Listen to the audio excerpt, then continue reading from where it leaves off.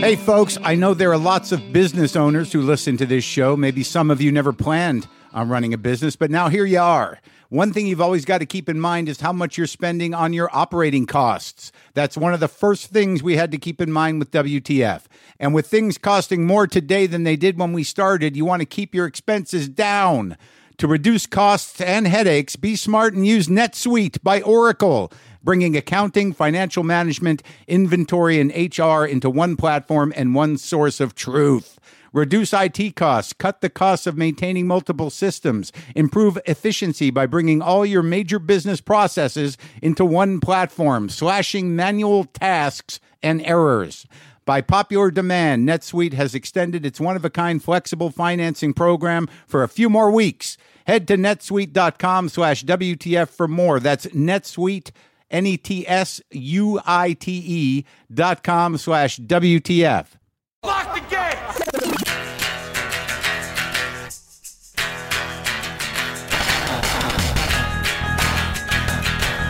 All right, let's do this. How are you, what the fuckers, what the fuck buddies, what the fuck nicks, what's happening? I'm Mark Maron. This is my podcast, WTF. Welcome to it. Welcome back. How's it going? So I don't know. I'm recording this a couple of days ahead of time because I'm about to head up and out. I'm heading up into the hills, through the desert, up into the wild. Going to tap into the big frequency and see if it's got any notes for me. Got to tap into the big frequency, the space. I got unmediated big frequency. I'm ready to do it. I don't know what that means. I just got to get out. I've been sleeping in the same house, running around the same 5-mile radius for the last 5 or 6 months. And I got a little opening here. Got a few interviews in the can. My cat's gone. The one that needed constant attention. My girlfriend's gone. The one who I loved more than anyone. And now I'm free to be alone in all of that darkness. So I'm going to go out. I'm going to go out into the light. Into the plague-infected light. And see if I can get a little bit of reprieve, a little restorative connection to the big frequency. Without all the malignant static. You know who you are. You know who the malignant static people are. Transmitters of malignant static. I don't know what I'm looking for. I don't know what I'm going to do. I'm just going to spend some time alone, I guess, in a familiar place that I love. I don't know if I'm going to try to meditate. I don't know if I'm going to try to write. I don't know if I'm going to do a sugar detox. I don't know if I'm going to lose my mind. I don't know if I'm going to get the plague. There's so many options. I don't know if I'm just going to fade away up there and disappear, head out into the Jeremiah Johnson it. It's hard to do the Jeremiah Johnson, though, when it's not snowing, man. So that's the plan. I don't know what it'll achieve. I just know that I've got to do some big thinking around some very specific things. And I want to do it with a little space. I just want to give you a heads up. Look, man, I'm recording this 2 days early. All of Los Angeles could be burned away while I'm out on the road. Buster could be a little fried kitten in there.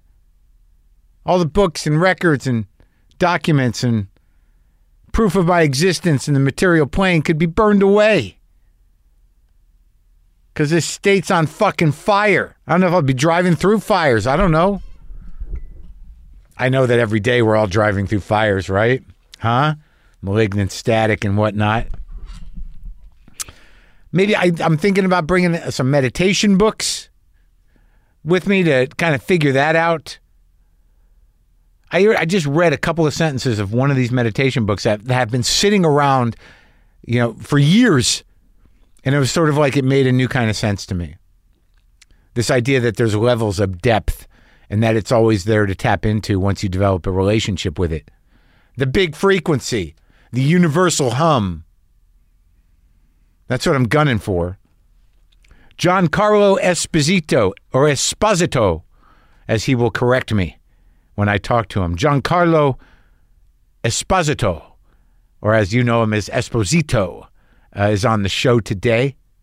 You know him from Do the Right Thing, The Usual Suspects, Breaking Bad, Better Call Saul. A great actor and a great conversation. And he lives in my hometown of Albuquerque, New Mexico, because that's where they shoot Saul, Better Call Saul. So I'm not going to ramble on, and I hope I'm not sounding too negative. I hope you're holding up. I hope your kids are well. I hope your health is well. I hope you're hanging on to some sense of reality, whatever that is for you, and that it's okay. And I'm trying to keep love alive, trying to open up the heart. I'm not going away for long. I'm just going up into the hills. I'm going to tap into the big frequency and the universal hum. Step away from the malignant static. Try to get the heart fucking open. Try to let it cry and see if I can see through some stuff. See myself through it. See myself on the other side of things. Bring back some information that'll be useful. I'm going to fucking outer space. God damn it. And I'm going to do it without drugs. Ayahuasca is just tripping balls. Everybody thought that there was a key to the universe in acid too.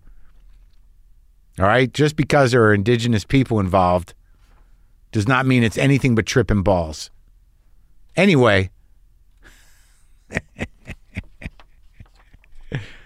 I'm doing it straight. I'm gonna link up, gonna hook up, just with the basic equipment, with no other juice. Dig it? Right on. This is not malignant static. So Giancarlo Esposito, as you know him, as a double Emmy nominee this year, Outstanding Supporting Actor in a Drama Series for Better Call Saul, and Outstanding Guest Actor in a Drama Series for The Mandalorian. And you will be listening to me talking to him coming right up here.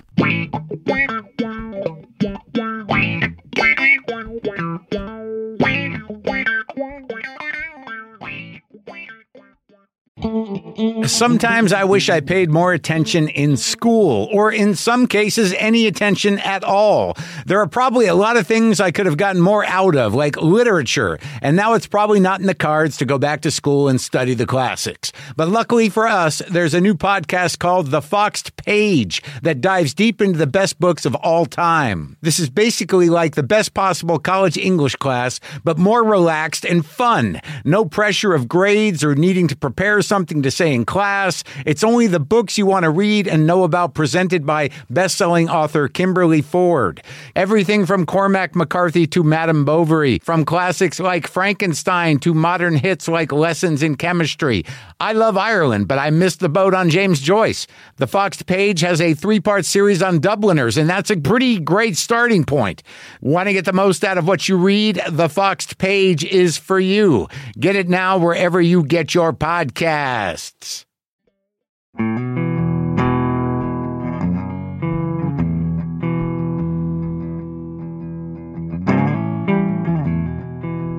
Look at you. Not even a trimmed beard. No, not even a trimmed beard.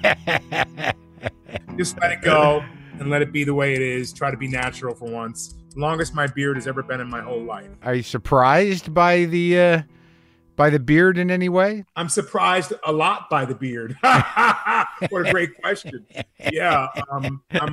Look, I've got all these weird tufts, and my kids tell me, well, you got a problem here. You got a problem here. Yeah. It's a lot going on, and I can braid these.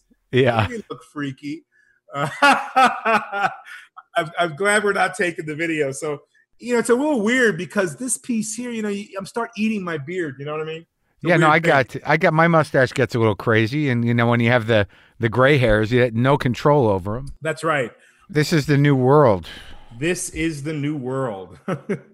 I don't know how much I like it, but it's certainly given me a bit of an education if I can only remember the different platforms and all the different ways we try to get this done. But yeah. What have you been doing? I have been gardening, which has been a great thing. I have an overabundance of tomatoes. I've also been doing a ton of Zoom calls. I've done a podcast, two books on tape, 2 or 3 podcasts as well. And then I was able to have a lot of fun with one of my daughters shooting the hosting duties I had for The Broken and the Bad, which is a new AMC digital show that follows real life Breaking Badders. And so they asked me to join and do all of the hosting duties. And I was supposed to come to New York and shoot it there in a 10-hour stretch over a couple of days. And pandemic hit. So I suggested to them, look, let me, I'll do it as a voiceover in my library and we'll do it that way. And then they sent me the material. And the material was so rich and so full and the visuals were so wonderful. Real life people who have joined the ranks of those who break bad and live on the edge. And so I called them back and I said, I don't feel comfortable doing a voiceover because it's not going to elevate the material which you've already shot. I'd be much more comfortable if we had the ability to just go shoot it. And they scratched their heads and they said, are you willing to do that during the pandemic? I said, my daughter is 16. She's a very wonderful filmmaker. And we speak the same language, but she knows the equipment. They said, we'll send you a camera package. They did. We went out in the desert and different places around town in Albuquerque, New Mexico, because that's where I've been hunkering down. And we shot the most fantastic footage for this particular show. So I've been boogieing. I've been working. I grew up in Albuquerque. Did you really? So you know it well. I do. I grew up in the Northwest Valley off of Rio Grande Boulevard down by Montano, where they have a freeway now, but it didn't used to be that way. It used to be a herd of buffalo down there that a local doctor had in a corral.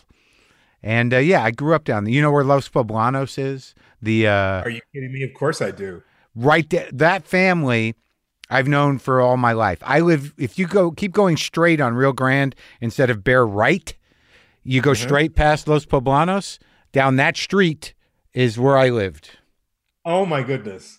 They make some incredible lavender out there and incredible products at Los Poblanos. We shoot out there. The Twisters, which doubles for us is Los Pollos Hermanos, Gus's place. Yeah. Is right out there in the valley as well. So I'm familiar with that area from shooting quite a bit of Breaking Bad and Better Call Saul out there. I spent most of my high school years at the Frontier Restaurant. Oh man, my second kid came out to see me and it was late and she's getting in and where can we eat? And she says, hey, let's go to Frontier. Yeah. I said, oh, come on. She's like, yeah. Frontier was great. We used to sit there for hours. Yeah, pretty fabulous room and gives you enough space to sort of be with 4 or 5 people and hang out and just kind of relaxed right across from UNM. Yeah, wow. Yeah. I had a job right across from UNM when I was in high school at a bagel place. It's gone. Yeah, man. I mean, I know that place. I've often thought about going back. Next week I'm going to head up to Taos for a few days. I don't even know why. My dad's still in Albuquerque, actually. Wow. I should probably stop and see him. You may want to do that if you have a good relationship with him. You know, there's the catch, but yeah, I mean, I know the deal. I love Taos. I go up there as well. Yeah. Where do you stay?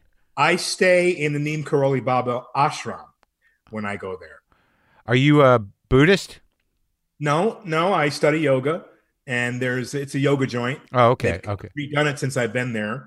But Neem was one of he was a really wonderful yogic saint, and one of his followers really dedicated and built that ashram up there, Ram Dass. Sure. I like to go up there and stay there and do my seva in the morning, my chanting and meditation, then go skiing, and then come back and be quiet and meditate in the evening. That was my schedule 10 years ago when I was doing Breaking Bad. If I had a weekend, I'd go be quiet up there at the ashram. Other than that, I don't know where to stay anymore. But I'm destined to go up there because it's a very peaceful environment. Yeah, I haven't been up there since I was a kid, really. And, it's been a rough few months here. with some personal issues and loss, and I just felt like I could go, spend time in the country that I grew up in. There's something about going back to where you come from, especially if it's beautiful, like northern New Mexico, and just tapping into the landscape, I think will be restorative. How long has it been since you've been there? To Taos? Geez, I don't know. I've been to Albuquerque. I usually go to Albuquerque once or twice a year, but Taos, I think it's been since I was a kid, really. I was up towards Abiquiu. I went to Georgia O'Keeffe's house not too long ago, but Taos has been a while. Maybe I'll drive through Espanola, see the lowriders. Yeah. So I was there over last weekend at the Sikh Gurdwara in Espanola. A buddy of mine plays the tabla, and he was invited to play on Sunday morning. And so I was there last Sunday. I do know that there is a different side of Espanola, which is, the lowriders, and obviously there's a rough element that exists there. But it's a beautiful area, Tesuque, Espanola. Yeah. You probably really need it, and I'm going to bless your trip for you because, when you're in a place that is completely surrounded by tall buildings and cavernous landscape that reverberates, and the vibration of noise and sirens and all of those, the emotional feeling of I imagine you're in New York. I'm in Glendale. You're in Glendale, California. Yeah. Oh man, you're all right. You got a little air and sun. Come on, don't be complaining to me, dude. Glendale's beautiful. Yeah, I'm all right. But if you need time to get out in space, you're going to go to the right place, and you know that already. And I have to tell you. Yeah, I'm excited to get into a car, man. It's been, I've been stuck here. So you bought a house over there in Albuquerque? You've been there for years? No, I have not been. I got a house here about a year ago, a little over a year ago. Yeah. And because I didn't really want to be staying in a hotel in Albuquerque again for another year or 6 months of shooting.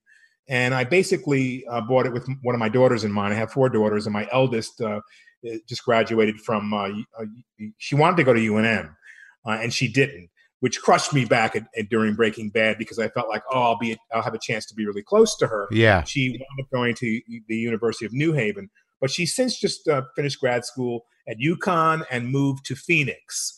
And so I had originally bought this house because she loved Albuquerque. Yeah. And she was going to come here. And I thought, this will work out perfectly. I can be here while I shoot, give her the house, and, after I'm done. And because I'm not really a high desert person. And then pandemic hit, and I realized, the universe really served me up. Yeah. Space between me and the neighbor, have some space when you're out in public. It's not like being in California or being in New York. So I'm really very pleased and happy to be here. So when did you get involved with all this? Like how you have a friend who's a Sikh? I do. I met them here. I was being honored by the Film Society here years ago at the wonderful and beautiful Chemo Theater. Oh, it's great. Chemo, yeah, downtown. Chemo's beautiful. Yeah. And, Robert Redford has since moved up to Santa Fe. And I know Bob for a long time from attending the Sundance Institute back when I was doing their Playwrights Lab. Wow. And so I was presented with this award by Redford. And I was with my daughter, my youngest daughter, who then was 9 years old. And so we're sitting there and they showed, Usual Suspects was the film that they chose. And I was sitting in the row, and there was this great vibration coming from behind us. And I turned around, and there's like 8 people all dressed in white with turbans on.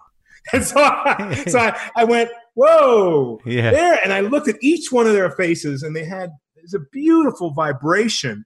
And that's how I met Satguru Khalsa and his family.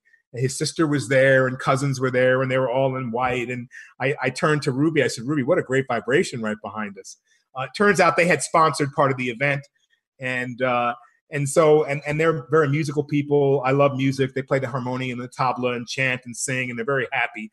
And so they have a presence in Espanola. It's the largest Sikh community outside of India. The largest Sikh community in America is in Espanola. So they have a house there, and which I didn't know then either. So when did you get sensitive to the vibrations? Was this always with you? It makes me think of my mom, who was a spiritualist. How did that manifest? She grew up in the Baptist church. Okay. And she played the piano and organ as did her mother before her. And so she had a sense of worship that was definitively different than any other. I was raised in the Catholic Church.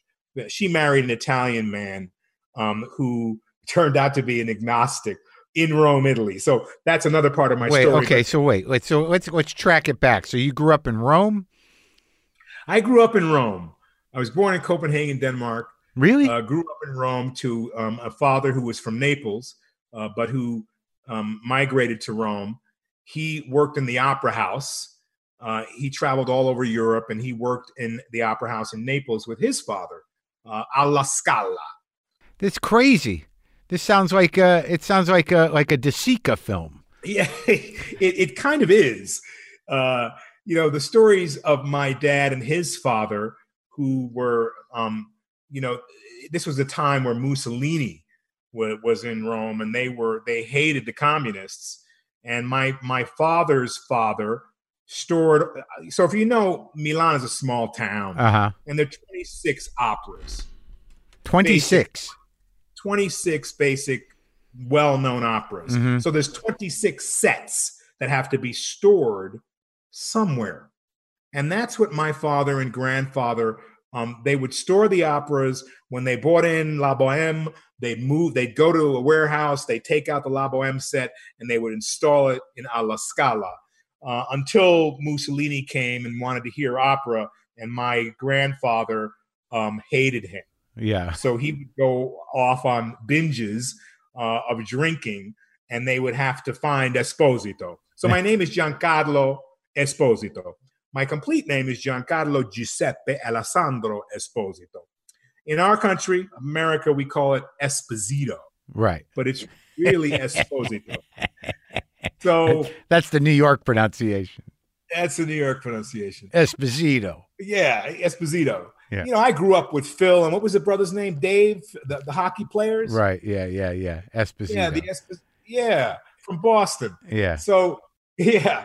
So look, my grandfather one day, he was arrested several times for drinking. In Italy, we were very demonstrative, and they'd scream out the window when the communist Mussolini troops were going up and down the street. My grandfather would get drunk and curse words at him, and he'd be in jail. And this happened numerous times. And it was known that Mussolini loved opera. So the last time it happened, he wound up in front of a firing squad, and Mussolini is calling all of his, generals to find, where's Esposito? Because he wanted to see a new opera. And they finally find the phone rings in the nick of time, and they, hello? Where's Esposito? It's like, oh, wait. Because they're getting ready to pull the trigger and shoot him. Yeah. And he says, we got him here. He's almost dead. He said, no, don't kill him. And that was my grandfather's trump card. And my father hung out with him and until finally, and they got him out of jail, sobered him up. He bought the opera and everybody was happy. And they slapped his hand, but they didn't kill him because he knew where all the operas were. And finally, he and my dad escaped to the mountains and fought with the resistance. They fought with the resistance? Fought with the resistance. Yeah, they hated the communists. They hated the fact that Mussolini was so close to Hitler. Mussolini was a postman. Yeah. That was his gig. He was a civil servant who became a dictator.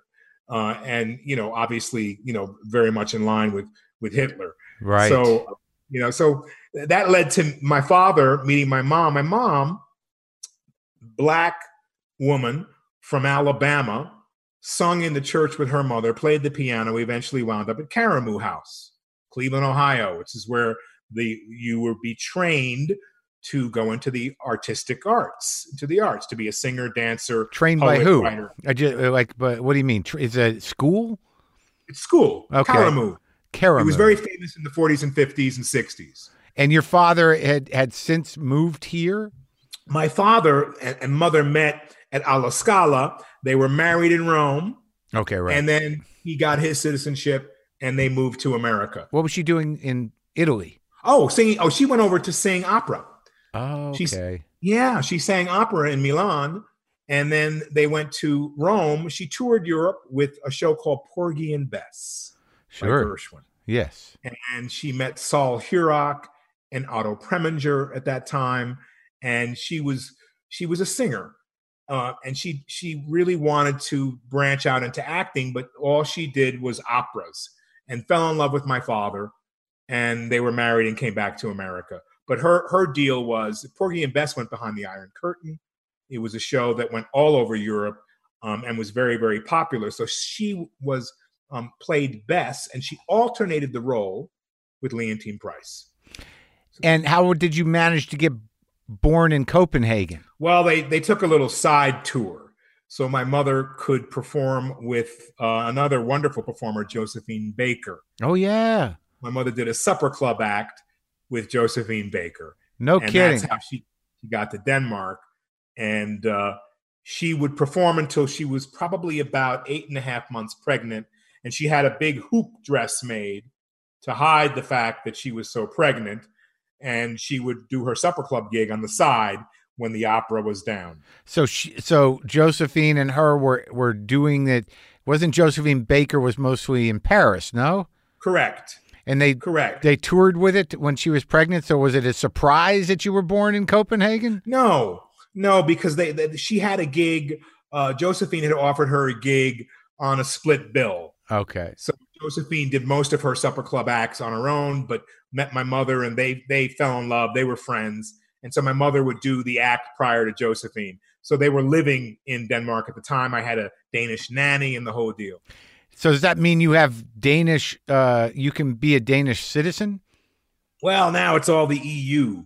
So I could be, and I have my Danish birth certificate, and I'm currently trying to get my Italian passport because I'm very connected to Italy. I go there every year. I love it. I have a very large fan base there for my work.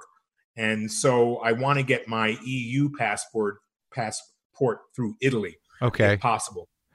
Yeah. I mean, it's sad at this juncture in history that Americans are now the viral garbage people and not the pride of the world. Your passport won't do you much good when you want to run right now, but maybe that'll change.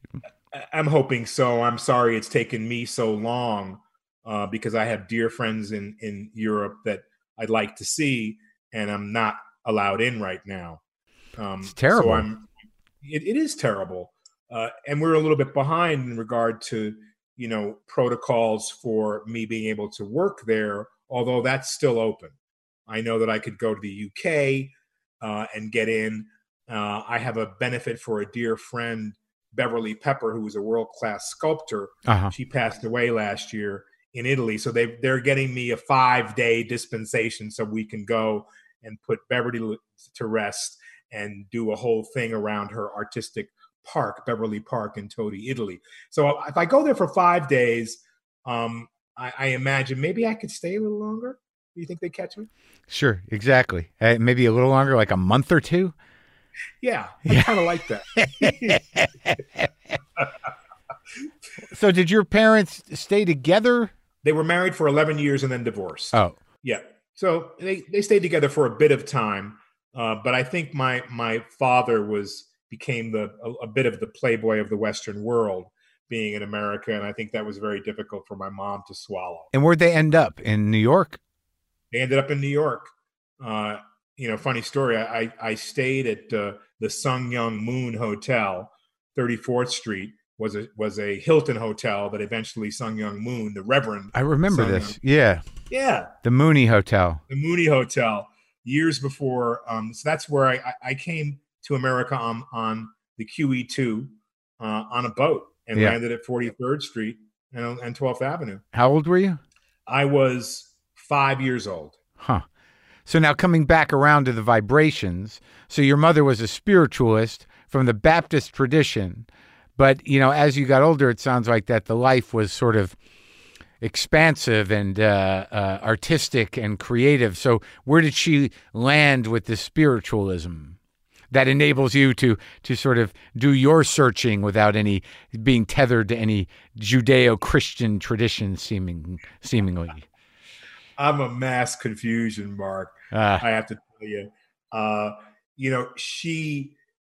My feeling is that she was searching to be some kind of leader or teacher. So she obtained two different diplomas from mail order churches. And because she did this, I realized that she really wanted to be someone who kind of passed on a spiritual essence to people. And so I remember we eventually wound up in Westchester County in a place called Elmsford, New York, and she put a sign on the door that said, "A place of light continuing." And she would have little Sunday morning services for some of the neighbors. Right. And so I picked up the feeling from her of an alternative way to worship. I went to all Catholic schools as a boy. And was that your father's choice? What was that about? That was my mother's choice because she had two boys that were unwieldy, and she was concerned about teaching us how to be gentlemen. So she put us away in a military school. So you got a younger brother? I've got one older brother. Older brother. Okay. 1 year older than myself. Okay. So I went to a Catholic military school. Oh, my God. Yeah. And really wanted to get out of being beaten by the prefixes. I loved the military part of it. I loved marching, learned how to shoot, carry a gun, learned how to twirl the gun, the whole 9 yards. Put corners on my bed, spit shine shoes every day. But the one thing that saved me was I could get up at 5 a.m. and go prepare the mass for the priests. And that was a way for me to escape sort of the, military school was, one big, huge dormitory room with, 40 beds in it. And so you're very close to other people and you have no business of your own. Well, that's interesting that's where that came from, because I didn't know. It seems to me that education or that discipline had a profound influence on the way you approach acting. It truly did, and it truly still does. Because I was wondering, when I watch Gus, or I watch older stuff, but more so Gus, because I talked to Cranston years ago, but he's a very practical actor. It's sort of meat and potatoes kind of comes through the studio system because his dad sees it as sort of a utilitarian job, and has an approach. But like when I'm watching you, because I was wondering, and I'll be honest with you, I thought, okay, well, this is Gus, and this is the way the rest of this guy's work goes. But for some reason, because of Gus, I'm like, I don't know where this came from. This method he has, but either he had an alcoholic parent or there's some other solution. Like, I didn't know where the control came from. So interesting. You're very astute, Mark. Look, my mother became a home storefront, house front reverend, probably to save her from her alcoholism. Oh, really? Okay. Yeah. So, she liked to kill her pain, and she used alcohol for that. And so you hit upon something there. My discipline in my life came from understanding that if I was disciplined, I would be able to do something more with my life. Right. And being a creative artist was a difficult thing back in the day when I was in New York, because when I shave all this off, I'm fairly light skinned. My brother's a little lighter than I am, but my name, Giancarlo Esposito, people wondered. They always wanted to place me as being Spanish. Not Sicilian? Not Sicilian, but that was acceptable to them. A Black Italian wasn't really known. We had Franco Harris, football player who was mixed. So I had to find my place outside of all that. And I literally learned how to act Black. I learned how to do the shuck and jive so I could get work, until I realized, well, what about who I really am? Right. Well, where does that play into what I do and who I am in this business? I remember shunning playing hoodlums for a long time. In the beginning, that's how I got work. I could pick up a Spanish accent and be, that was before Spanish actors were allowed to play themselves. And so that's how I picked up the Spanish and played into it, learned some Spanish, picked up some Spanish because I could play that character well, and I could play it in a threatening or non-threatening way. So I had to, shoehorn myself into the business. I was on Broadway at a young age, Mark. I did, 13 Broadway musicals back to back. When you were a kid? When I was a kid. I guess because your mother was an entertainer at one point, so the support was there. How do you get from, your childhood into Broadway? What was that? I went to audition for an agent, Ernestine McClendon. My mother wasn't getting any support financially from my father. There was pressure to make money. I was sitting at home watching Gigantor. You may remember that show. Right? Yeah. I'm watching Gigantor and a commercial comes on, and my brother and I scratched our heads and went, wow, I could do that. And I was a little white kid on the commercial. Yeah. And my mother took us to an agent who then recommended we do voiceovers so that we couldn't be seen. They wouldn't, because I had very good diction. Yeah. So the agent thought, oh, what a great opportunity. They won't know whether you're black or white or what color you are. So that was fortunate because you were having a hard time with it. That's exactly right.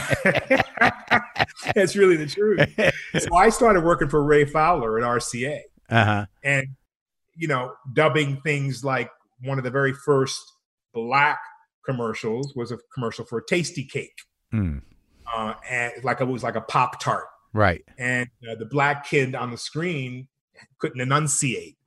So they called me in and I dubbed over his voice. And I had been doing this for a couple of years. And that's when I went, wait, there was a black person on the screen. Wait, why can't I be on the screen? Yeah. And that's when it changed my whole head around. Right. So it's very interesting to be in this kind of nebulous quest for identity in your personal life, and yet and also in the business, because you had a certain amount of versatility. You just had to wrangle it.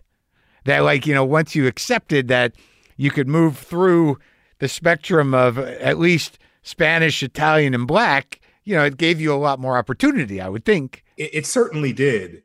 And it gave me a lot more of self-investigation as well. Because, if you go back in my career, this was the beginning of, and I think that's the through line, is that I've had this incredible opportunity to look at myself and to be proud of who I am as both Italian and black. But when you're in the black neighborhood and the rough cats are approaching you and they say, why do you talk like that? You have to try to, how do you explain that? What why do you enunciate? Why do you enunciate? Why aren't you running on with your sentences? You're not hip, you're not cool, you're not you're not that guy that you kind of look like. So you're misrepresenting yourself. Yeah. And then I move on to go to an all Italian and black high school where none of the blacks accepted me. None of the whites accepted me either. My best friend became a Jewish kid named Paul Budish, who it didn't matter what color I was. Although he would always mispronounce my name. He called me Gene Harlow. Mal. And I say, why the mal, Paul? Well, look at your skin. Mal. You're bad. You're black. And then I went on to work with Spike Lee, who I didn't have to convince that I was black, but who always had questions that were inspiring about my blackness. But you did a lot of work before that in smaller roles, right? A ton of work. Yeah, where you did a range of black characters. Yes. So that's the interesting thing. I didn't realize you were in Taps until I saw that today. That movie was a very odd movie for a lot of young actors. Absolutely. A lot of people came out of there. I don't remember how big your part was, but at least you had some experience, probably more than the rest of them in military school. I did. And you don't know how big my part was, Mark. I was hard to miss. I was the black guy. I'm the black guy. Captain J.C. Pierce. Very, very interesting that so many wonderful actors came out of that film. I developed a friendship with George C. Scott on that film. I had two kind of exposures to him on Broadway. I was trying to work do an impression of him. He had a very kind of like he always sounded like he was about, like there was this intensity that kept coming.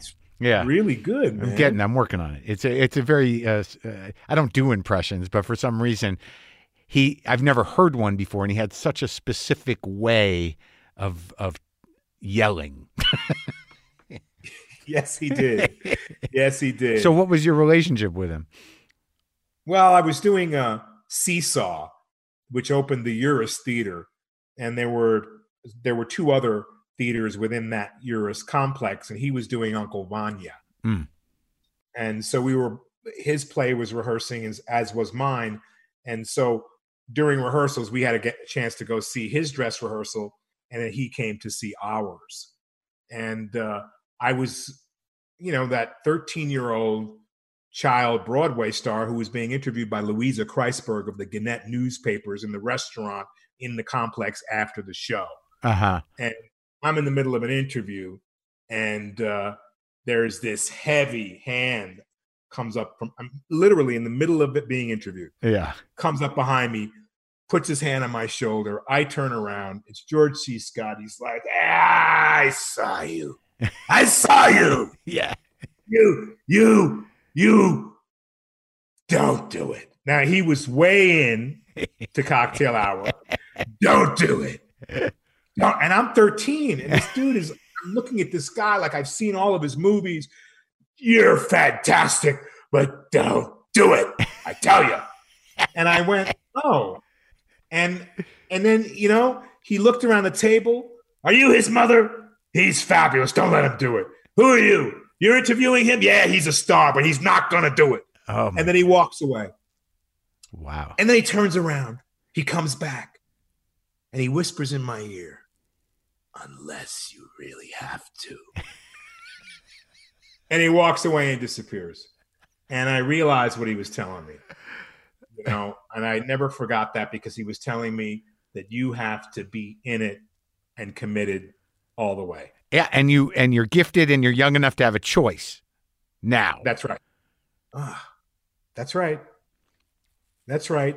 And he wanted me to know and to be sure and to question myself as to whether that choice was right for me. Mm. So cut forward 4 or 5 years later, that was my star moment with George C. Scott. Yeah. I get called, look, I realized in my journey, Mark, I was a song and dance man. My mother was a singer. She knew Pearl Bailey. I knew Ben Vereen, went to see Pippin. I wanted to be, in a way, Ben Vereen. But then I started to realize that African Americans, Black people, as we call ourselves now, we were the entertainment. And I really wanted to move people from one place to another. Yeah. I didn't want to live by my color and just live by doing Black shows. And so I started to do plays because I felt like they were a really important part of my growth. So you're saying as a younger man, you were a song and dance man. That's correct. And that when you had that realization, it was not a proactive realization. It was sort of like, okay, well, I am a song and dance man, but I don't need to stay a song and dance man. I wanted to make a move. I wanted to make a move to a place where I could be looked at more seriously. And have the opportunity to explore a craft that really was a craft. Were you training? I was training. I worked I trained at the Actors Institute with 2 wonderful teachers, Dan Fauci and David Kagan. I didn't overtrain, but that was my acting, cutting my teeth in the acting school world. Uh-huh. And then I started to do extra work because I wanted to learn about the camera. And what was that about? What was this inanimate object that was film? And I was doing extra work, and I got called to do a movie called The Changeling. And there was a scene in Lincoln Center outside. And guess who starred in that movie? George C. Scott. It's a weird movie. Yeah, it's a weird movie. Strange one. It's like a horror movie, right? It's a weird horror movie. A weird horror movie. Yeah. And, this is a number of years later and before Taps. And he breezed by me without even knowing who I was or recognizing me. I was crushed. That's Oh, Crush, yeah. right? Did you want to yell, "I'm doing it. I decided to do it"? Of course I did. It's me. Don't you recognize me? Yeah. That was a missed opportunity, but a great opportunity to be in his presence. And then Taps came, and then we were able to reconnect. And he went, it's you. So you did it. You didn't take my advice. You did it anyway. I'm impressed that he remembered telling you that. He did. And then I got a chance to speak to him about where I had come from, how his story affected me, and how maybe this wasn't the right thing to do. His former wife, Colleen Dewhurst, handed me my first Theater World Award. Oh, wow. I was able to say, look, I started to do some straight drama, and Colleen, I won the Theater World Award for a piece that I did at the Negro Ensemble Company called Zoo Man and the Sign by Pulitzer Prize winner Charles Fuller. He won the Pulitzer Prize for Soldier Story. So that's my little George C. Scott. He affected my life because of his forcefulness. Yeah. His attitude. He was serious. He was a serious dude, serious chess player. I'll never forget on Taps, he had a 4-page monologue and never had the sides or a paper in his hand, ever. And he came out and he did a rehearsal of the monologue. 4 pages to the cadets, with which I'm one, Sean Penn, Timothy Hutton, all of us are standing in front of him. And every single time he did the monologue, when he got to a certain place, he'd take his hat off. He touched the breast medals on his breastplate. He did it exactly the same every single time. And so I followed him in between takes because I wondered if he was going around the corner to study his lines, what he was doing. I followed him.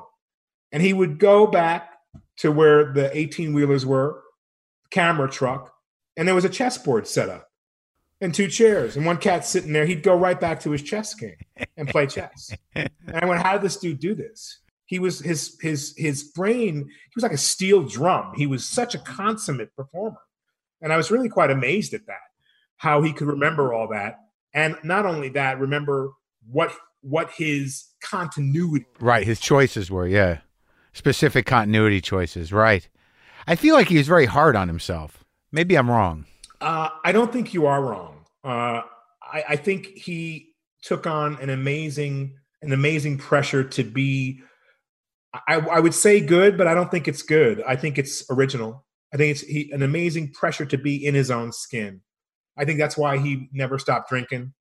I think that's why he never stopped smoking, because I think that was an intrinsic part of who he was. Yeah, and who he was always in the middle of that fight with himself. So you're kind of entering that intensity. I'm here.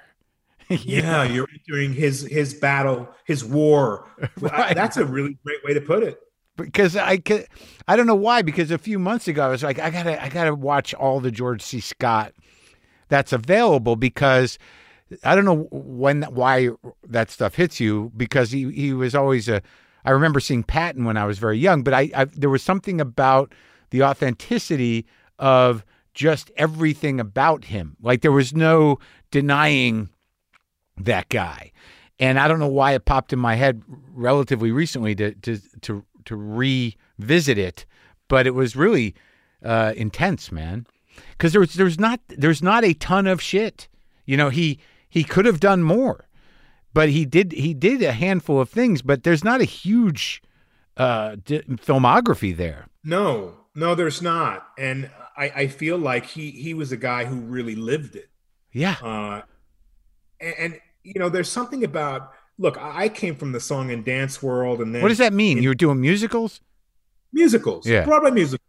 You know, there was some drama there, and certainly, the drama is overextended because you've got to reach the last seat.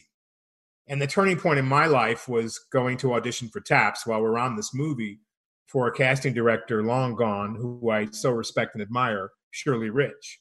And she called me in. I went and auditioned for this piece, and she was very kind. I finished reading the copy, and she took her time and was thoughtful. And in her thoughts, she then uttered, "Giancarlo, I don't know how to say this, but I want to say it as graceful as I can. you need to learn how to act. And I was sat back in my seat. Let me rephrase that. You're acting for the last row. And I know I've seen you on Broadway, but you need to learn how to act for film. And I said, okay, tears coming. How do I do that? Go do some plays. Go do some straight drama. Mm-hmm. And I went and did Henry Street Settlement, and I went and did Zooman and the Sign, for which I won my very first Obie Award. Wow. With the Negro Drama Company. And granted, I didn't get the part in the movie. And a year had passed, and I got a phone call from my agent that said, Shirley Rich wants to see you. I was like so excited because I would have a chance to redeem myself for not having gotten this other part and show her that I did have chops and that I did know how to act, because it comes from inside your gut. And they said, well, it's for a movie called Taps. I said, well, no, they shot that movie. I didn't get that movie. They said, no, it was postponed a year, and Shirley wants to see you again for it. Mark, I walked in that room. I just was, acting is being. And I read the part with her again, and she, Giancarlo, what did you do? I said, I did what you told me to do. Yeah. I did what you told me to do, unlike not doing what George C. Scott told me to do. And she said, what was that? I said, you told me to go do some plays. So I've been doing a play. I did a play called Who Loves a Dancer at Henry Street Settlement. I've been in acting class. I did another play I hadn't done Zooman and the Sign yet. And she said, okay, would you come back at 3:00 and read with Timothy Hutton and read for Stanley Jaffe, our producer? I walked in, I read, they chased me out of the room. Would you do this role? I said, yes. And that was the beginning of understanding. And it's back to George again. See, George didn't try to do anything he wasn't. He just tried to commit and be real. And acting is doing something real for a purpose, for a reason. What is that reason? The reason is to try to honor the writer's words and to move your audience from one place to another and to be real and organic. And I think that's what George was. George lived his life in his own skin. And the older I get, the more seasoned I get, the more I realize no matter what you're doing, you take on the skin of that character and live in that skin. Like a bellows, breathe in that skin, see through that skin, transform yourself without anyone realizing that you even did that. Yeah. And the actors I love that can do that are George C. Scott, Gene Hackman, Robert Mitchum. Some actors play themselves over and over and over again. And another actor who I met and really loved his work, Burt Lancaster. I worked with him when I was young. You did? On what? An American Christmas. It was a piece that was done on the stage on 6th Street. There was a stage there. It's still there, called An American Christmas. Burt was in a latter part of his life, before he eventually went to Los Angeles and wound up in the nursing home downtown. And he was a crotchety, like George. George was crotchety. Burt Lancaster was crotchety. Yeah. Didn't want to talk to anybody. He was narrating this piece, and I was one of the black kids that came out and did the songs in between his narration and all that. And it was filmed, but there was something about me that he must have liked, because I was drawn to him, because I didn't want to really, some actors hate when young actors come up and they want to just bombard you with, what did you do in this? And how'd you do this? I ask you all these questions. And, so I looked at him and I said, so do you really know how to swim? And, the swimmer, Elmer Gantry, and I was really cool about just throwing a little stuff out there. And he said, hey, come on, come to my dressing room, talk to me. And we talked. And I thought, he was someone that could maybe pass something down to me, but I liked him. And I guess I'm leading to is I was drawn to actors who were completely themselves, completely comfortable with who they are. Now, most of us actors are not. That's why we're actors. We're trying to get comfortable in someone else's skin. We're trying to work through our personality deficiencies through the characters we play. And acting teacher told me that. You think that's true? I think it's partially true. Because I think it feels like the better actors aren't that way, but it doesn't mean that they themselves are necessarily that interesting.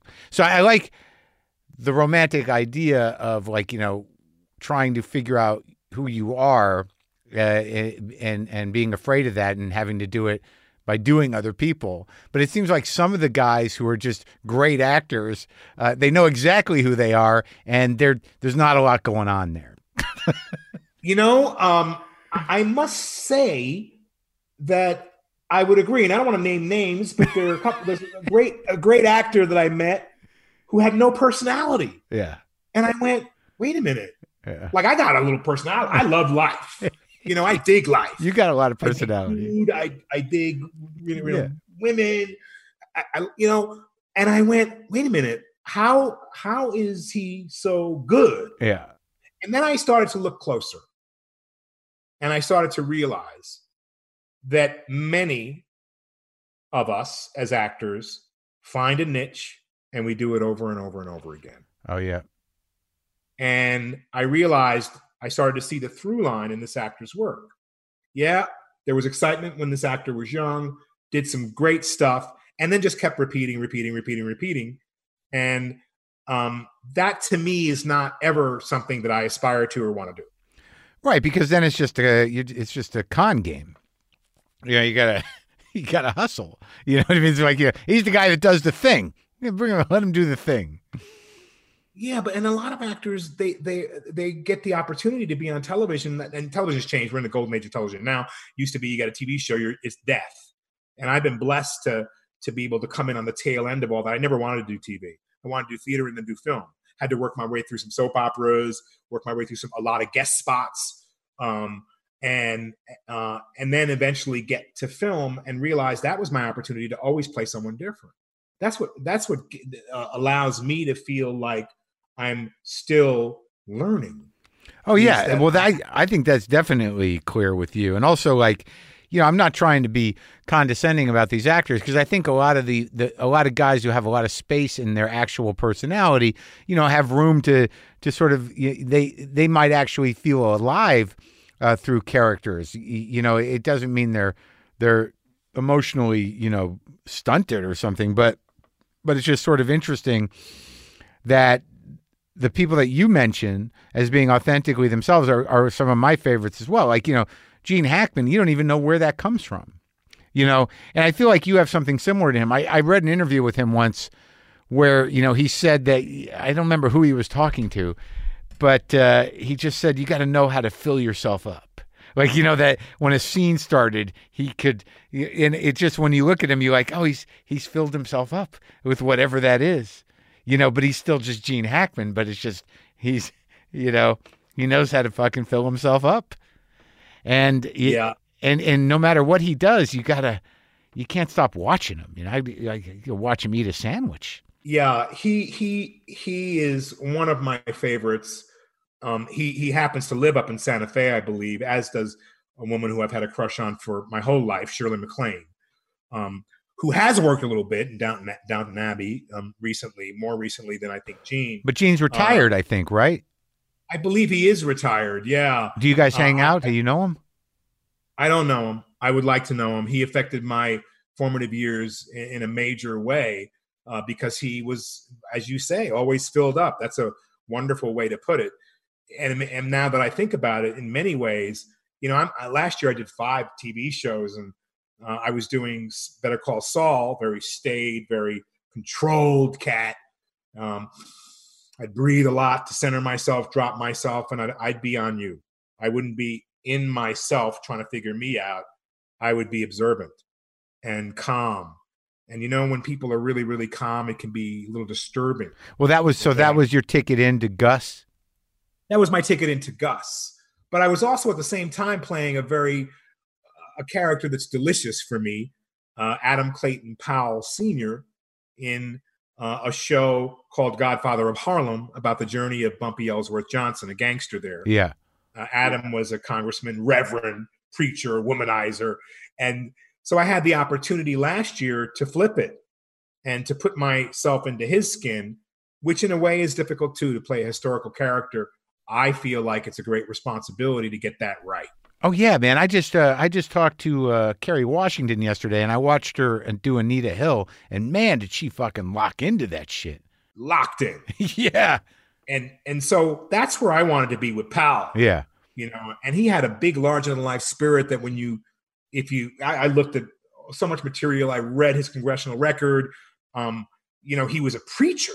So preachers, man, they're showmen, Yeah. and to have an opportunity to be a showman and was fantastic. And then yet see him, he was also a lawyer and a congressman, and he was throwing, his personality at the face of the white Dixiecrats during the civil rights movement. Yeah. And he was vying to speak at the March on Washington. He had a little scandal in Paris where he took, an assistant and another woman with him, and they accused him of using the government's money.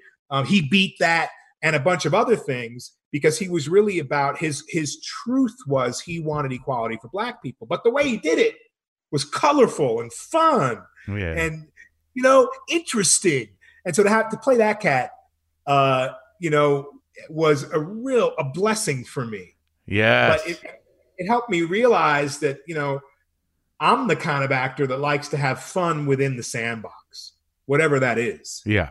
Whether it's huge and big, small and controlled, it's allowed me the availability to know about history, to travel the world. Because after all, I don't just get in there and read the lines. So I'm playing a cop. I'm riding along with police officers for a month before I start the role. So I learn about all these different occupations. I learn about all these different things in our world that I think I would be less likely to know if I wasn't an actor. Yeah. Oh, for sure. Well, I mean, but that's part of, I think, your spirit, that, you're sort of embracing life. You're a passionate guy. So that's part of your craft is to have these experiences off the screen as you enter the lives of the people that you're going to become. That's right. I never want to do it the same thing over again. And it was a really difficult decision for me to make, to move from Gus in Breaking Bad to Gus in Better Call Saul, because I didn't want to repeat. I think that though, but it feels to me that, if I remember correctly, because I'm watching both series, and I love both of them. But yeah, it seems to me that you were able to add another layer of depth to him with Saul. I hope so. I wanted him to be a little more vulnerable, a little more hot-headed, not so controlled. It's years before Breaking Bad, so that when you put those bookends together, then you see the growth of that character. Both of the shows I've done, Breaking Bad was about Walter White's journey. Better Call Saul was about Jimmy McGill, Saul Goodman's journey. So I realized my place within the whole. And who knows, maybe we'll get an opportunity to be able to do the rise of Gus in a limited edition after all these are over. So let's talk, to kind of bring it back around and a through line there. So what was it about your relationship with Spike that helped you sort of come to terms and define yourself, your Blackness, or whatever those conversations were? Spike asked questions that are leading and allowed and asked me, look, if we had a war, he would just say, hey, if we had a race war, what side would you be on, your mother's or your father's? Yeah. Oh, Giancarlo, what side you gonna take? Huh? What you gonna do? Are you Black? Are you white? So he asked you those questions that I say, well, no, you an octamaroon quadroon Negro.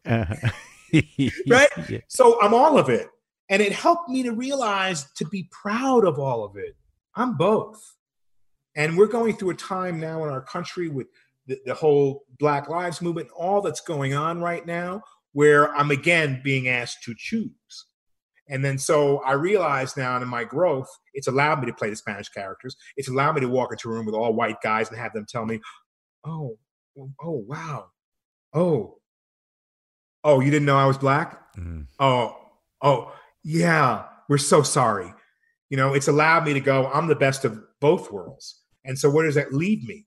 That leaves me without a race or a color or a home or a country. It leaves me as a human being. Yeah.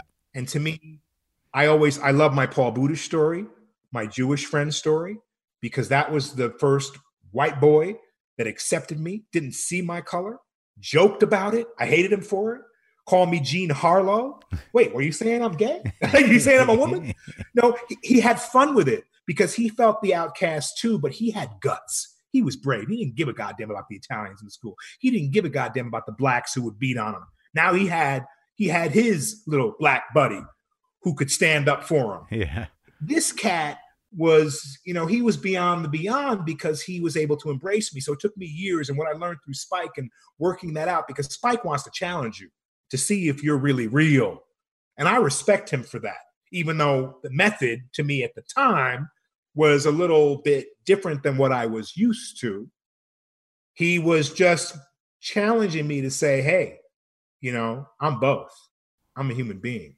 Mm. And so for me today, I have mixed children who have been to the marches and asked me about their blackness and have questioned their mother's white privilege. Just by virtue that she's white skinned, she has white privilege. Yes, Papa. And why aren't you tweeting more about this, that, and the other? And then I got to tell them I met John Lewis.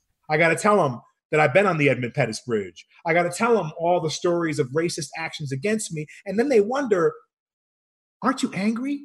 I said, yeah, my whole life I've been an angry black man.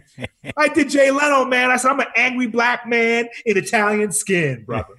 Right? So that's your word. I told him I'm your worst nightmare. Yeah. Because I got the pent-up anger of being black, and I got the viciousness and the energy and passion of a Guinea dude from Italy.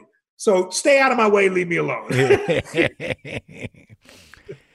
And so but on some level, it seems to me that through your appreciation of vibrations and also your commitment to yourself, to realize yourself in the shadow of, a mom who had some problems, that you have a handle on that anger, and it seems that you tend more towards a different solution.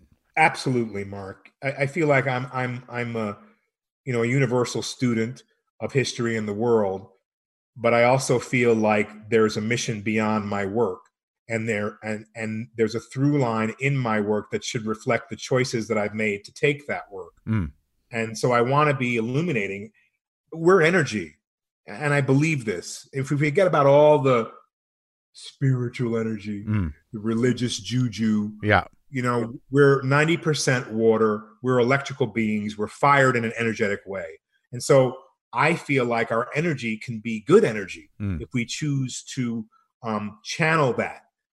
And so to hold on to, yes, we need justice. Yes, we need to have all these things, not only for Black lives, but also for Indigenous people and also for Asian people, is to realize the similarities. Now, we're never going to get to a point where we're completely comfortable, with some of the cultural parts of what other people do.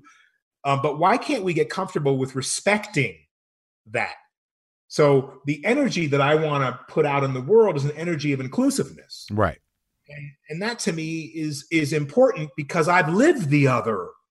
You know what I mean? Like, and that's what gets me. Like, I'm split down the middle, and Spike helped me to look at this as well. Although I've never said these words to him, I've lived both. I go to Italy, man, and it's not that I'm a star, because after all, what is it? What is black or white? It's not that I'm a star. Right. It's that I'm Giancarlo Esposito.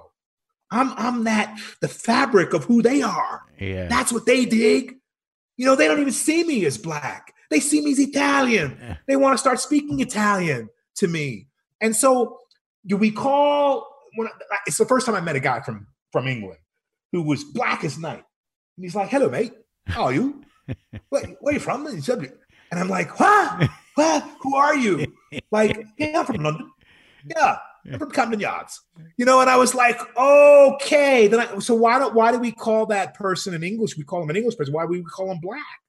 He's not black. We're not a color. We prefer that because it's made it easy in our country to delineate from those who have and have not, those who deserve and deserve not, those who have, they're entitled in some way. So I feel like, and look, we have it in our acting family. Now I'm entitled. This year I was blessed with 2 Emmy nominations. Am I entitled? Am I stamped an actor? So I just want to be me, but is me acceptable to you? And that's the question here. You know, I explain to my kids, I get in that car, even though in Albuquerque, dude, make sure my seatbelt's on, make sure I have my license and insurance card. And every time a cop rolls by, have a little flutter, you know, and I'm a grown man, little flutter. I try to explain that to my girls, you know. Also, the other part of it is, as you know, we're in the wild, wild west here. Yeah. It's a wild, wild west. A lot of guns. So I told everyone in their car is packing. So I told my girls, don't talk no shit. You know, like I got 4 drivers now. Yeah. They come and go take the. Okay, just remember, I just want to give you, I don't want to scare you, but everyone's got a gun. So if you cut someone off, I'm sorry. And you're a black sister. You're a black girl. That's what, you know. So these are the things that we have to contend with from what we have lived and created in our society. And it would be great if those were all gone. Yes. It would be great. Yeah. I think we're moving to a place where it can be. You know, it's like when I was told years ago something so very simple, Mark. You know, if you're standing with a group of black folks and they tell a Jewish joke and you stand there with them and laugh and you don't say, hey, wait a minute. No, that doesn't work for me. Because my best friend is Mark. I like Mark. I like the Jews. I've been to Israel. Yeah. You know, and then you stand in a group of people who talk about the Arab world in a derogatory fashion. You know, I've been to Mecca. I've been there. You know, I've been to the mosques. I know, you know, a Saudi king. I met Muhammad before he died. So, yeah, I can, you know, when my buddy, very personal, I love this guy. And since we were in college and, you know, what was that first Iraq-Iran war, whatever had happened. And it came out of his mouth. So, Gian, what are we going to do about these towel heads? Yeah. I went, what are you saying, dude? Towel heads? Yeah. You know, and this is my buddy who I thought was progressive and like me. So until we start to understand that humanity is a mixture, you live in a culture, LA, Glendale, all different kinds of people, New York, all different kinds of people. But the world is not New York, LA, Chicago, Austin. The world is, you know, that Midwest America that has been sheltered from the understanding that human beings, some of them, not all, that human beings are human. And that we all make faults and mistakes. And it doesn't matter what color we are. We need to have everyone rise in the same boat. And the problem is that certain people in certain areas have been deprived of a certain kind of education. Yeah, and now there's a shameless embracing of ignorance and hate that's being encouraged by the current government system. So there's a double battle going on again. Like in the midst of all this social progress and enlightenment, now we're up against some real authoritarian bullshit. Completely. People who do want to control us, people who are afraid that they're going to lose their money and they want to make more. And there's no cohesive leadership that has come out of our government lately whatsoever. Look, you know, no, we shouldn't be a society that is reflective of all one cultural dominant without any soul. Yeah. Right? Right. But we should be a society that respects that is in allowance of that would enjoy that can be affected by that.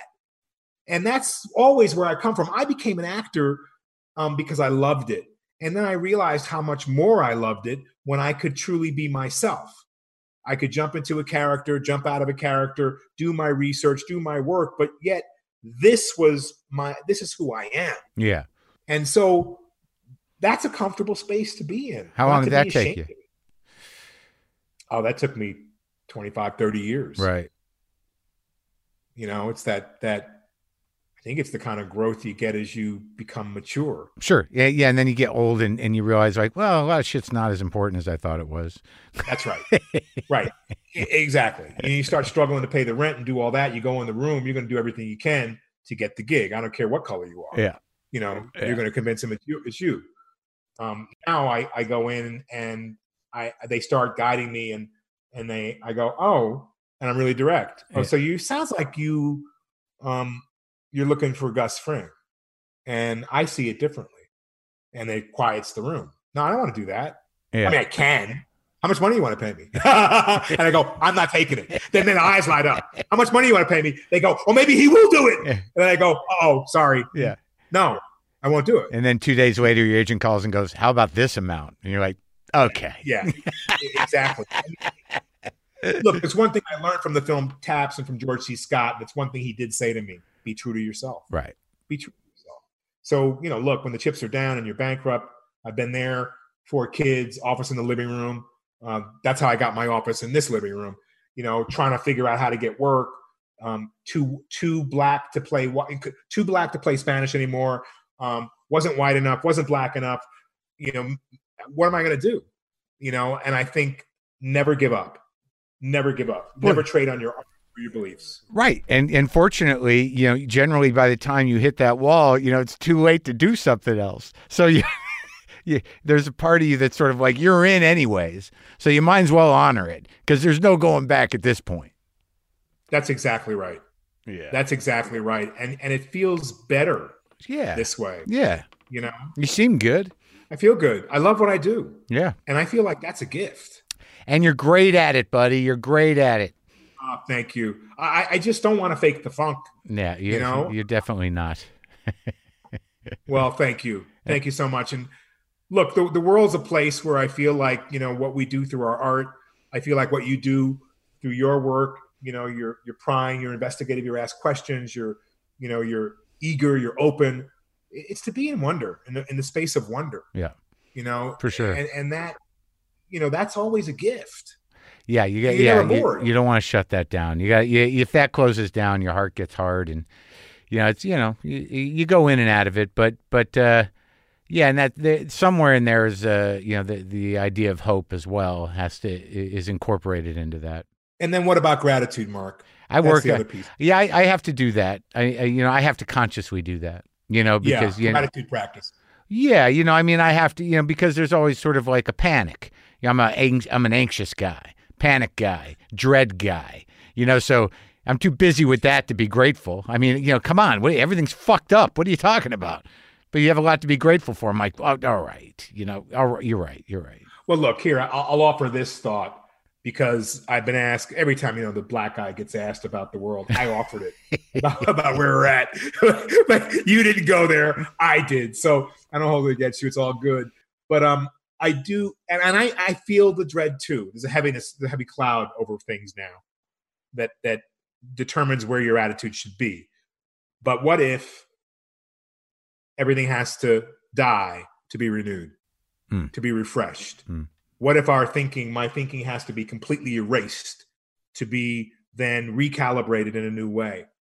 What if I shared my experiences of how I thought differently about someone who was behind me in line, who was black as night, and I realized they're from Nigeria and had a different culture? What if I felt differently about someone who cut me off in line, who was, Lebanese or Israeli, high-strung, who blocked my path, because they felt like they were more important in that moment, or maybe they had an emergency? What about trying to understand some of that so that things are allowed to die? Our economy's pretty much toast. Our political officials are pretty much dumbfounded, because they aren't equipped and they have no connection to their soul, to what's right and wrong, to morality, right? So what if it all has to crash? And then out of that crash can come a new development, a new group of people like my children, my girls, who think differently and are able to. I have one who wants to be a lawyer. I say, go legislate, get people to vote, get people to change stuff. And then we have to look at the corporations. Sure. The corporate magnetism and power over the Oval Office. This is something that people don't look at. Money. Look, I agree. And I think that this regeneration model is great as long as what's regenerated isn't all wearing the same uniform. So the truth of the matter. I think it's possible. Okay. At least I'm hoping for that. Even because I really related to what you said in regard to carrying the dread and all that. I carry that too. I don't think any conscious human being who wants better for all wouldn't be carrying some of that. Yeah. So, I feel like it's possible. Now, look, it may not be. It may all crash, but I want to crash with it, thinking hopefully that it's still possible. Okay, yeah. Let's not go too far into that scenario. Let's stay where we are, with a little bit of hope. And great meeting you, man. Great meeting you as well, and I really appreciate and thankful for you having me on. Yes, sir. Maybe I'll see you in New Mexico someday. I hope so. Have a good vacation wherever you go, and I hope you do get here. It'll illuminate you and relax you. Okay, thanks, man. Take it easy. You too.